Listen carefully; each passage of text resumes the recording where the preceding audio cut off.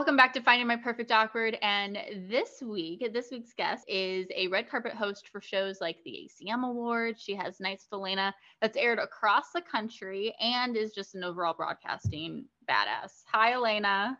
You. I like that intro. That made me feel older than I think I actually am. I'm good. How are you?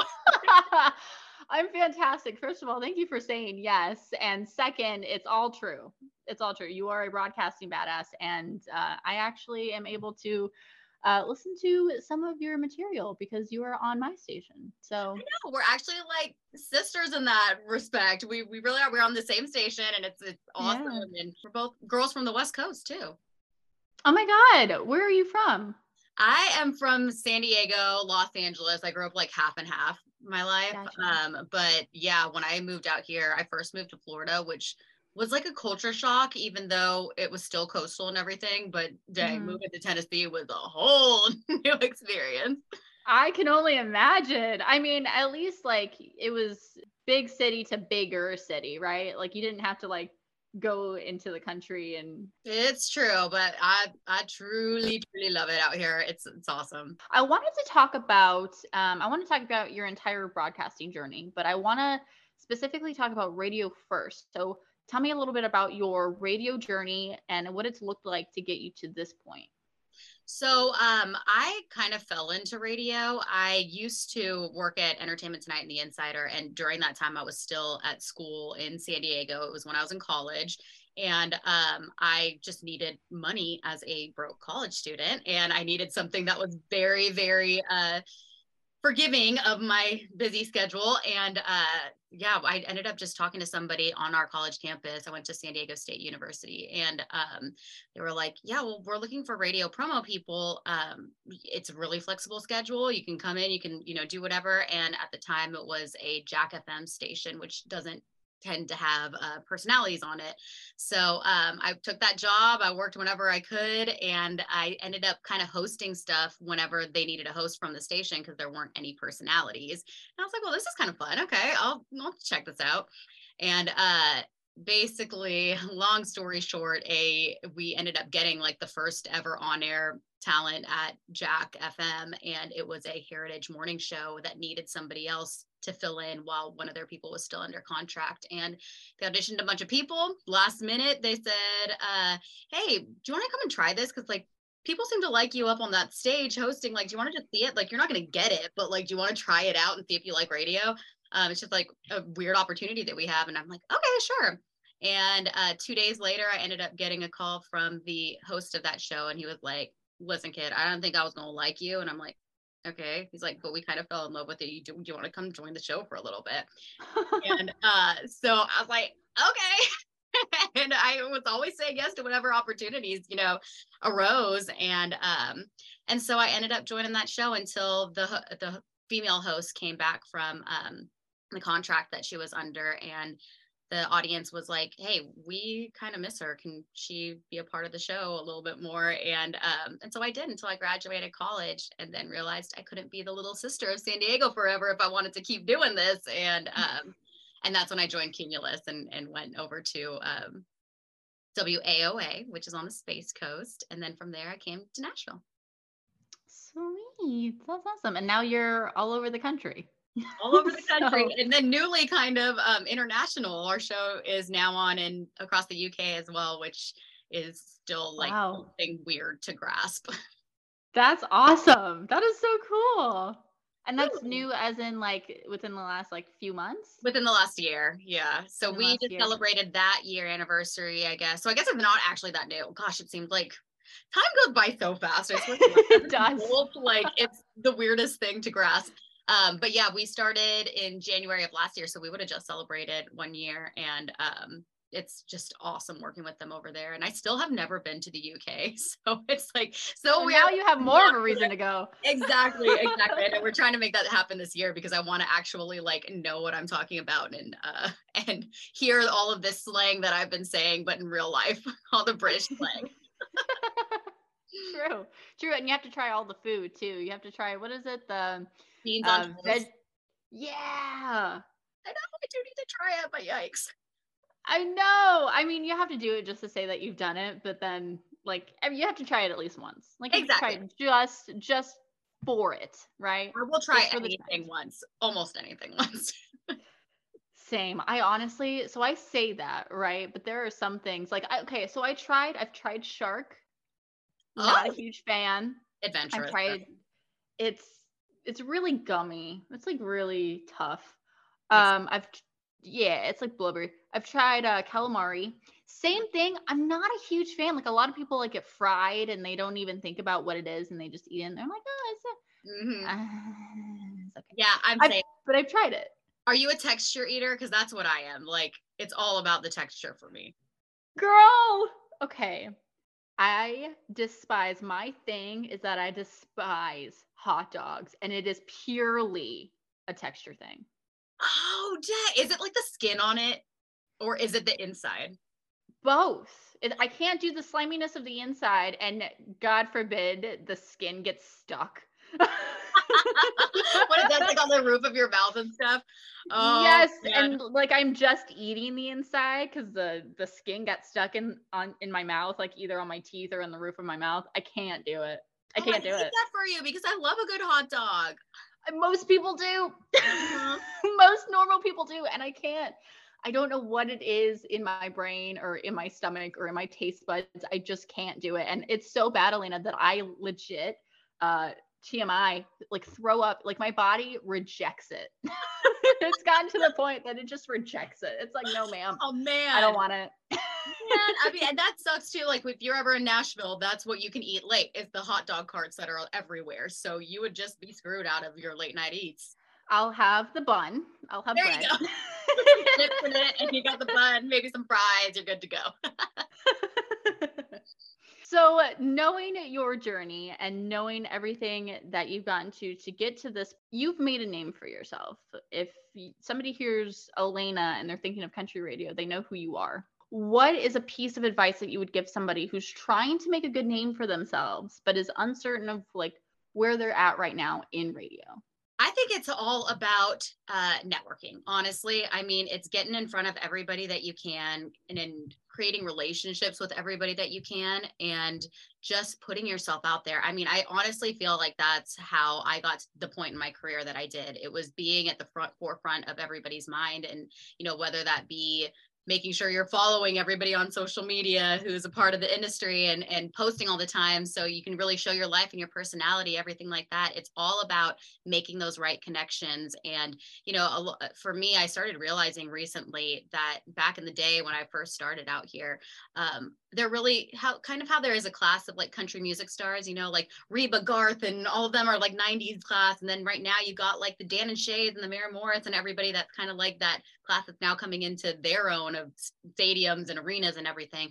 You kind of find your people in your time and you grow with them. And all of you guys are going to grow together and help each other out through it all. So it really is all about those connections and growing together with the people in your class or your, surrounding career.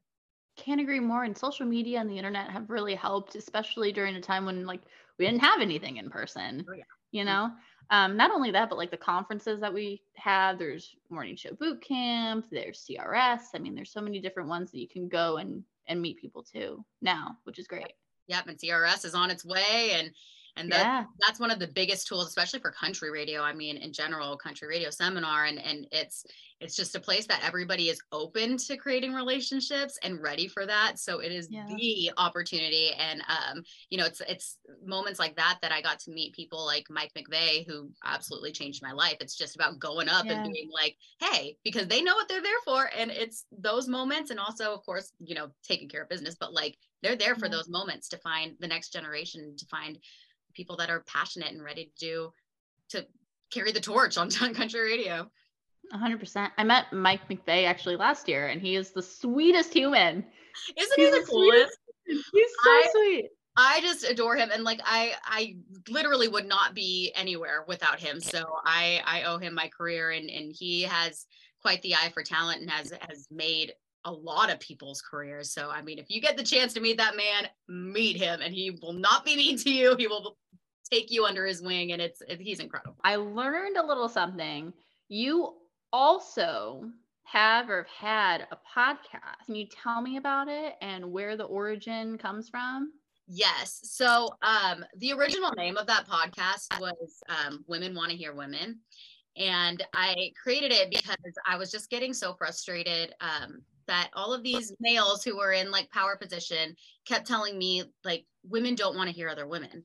You know, they don't want to think that they're going to steal your boyfriend. Like that was one of the biggest lines that was always said. And I'm like, okay, well, I'm sitting here as a woman who loves hearing women and loves hearing that perspective and loves hearing that representation and likes hearing people that are going through the same things as me. And at that time, it was kind of around like anybody familiar with country radio and Tomato Gate, like years and years ago, where basically this guy wrote about how women weren't really needed in country radio. They're more like the tomatoes in a salad. Like you need the lettuce, which is the guys, but like tomatoes here and there are fine. And it created this whole conversation that I had been noticing coming from the world of pop. I'm like, you know, when I was on pop radio, I was playing girls and women back to back to back. Came over to country, I would sometimes have my entire 5-hour show and there wouldn't be one woman. And that imbalance was so frustrating. And on top of being told women don't want to hear women, I just was like, why aren't we reclaiming that narrative? Like, I'm the woman. I want to hear women. Let's start telling the stories and giving a platform wherever we can to women. And then it turned into also just minorities in country music because there was a lack of representations on a lot of different levels, and I thought they needed to be addressed. So that's basically what we did. We ended up changing the title, to which if you were to look it up right now, you would look for, why am I blanking on the new name of the show? It didn't last too long. But it was, I'm going to have to edit something in here because I can't even think of what it's called.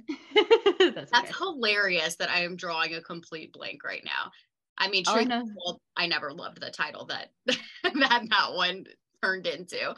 But if you were to look for it now, I mean, it would still pop up with Women Want to Hear Women, but we changed it with like just the long title of Women Want to Hear Women. But yeah, it was telling stories of people who weren't being given a platform. And due to a Carrie Underwood interview where she sat down with me and talked about how frustrated she was as well, it ended up really taking off. And it was a really, really cool moment in my life. Like, it's just, I'm really very proud of it. We have the same goal. Yep. We have the same aspirations. We're here for the same thing.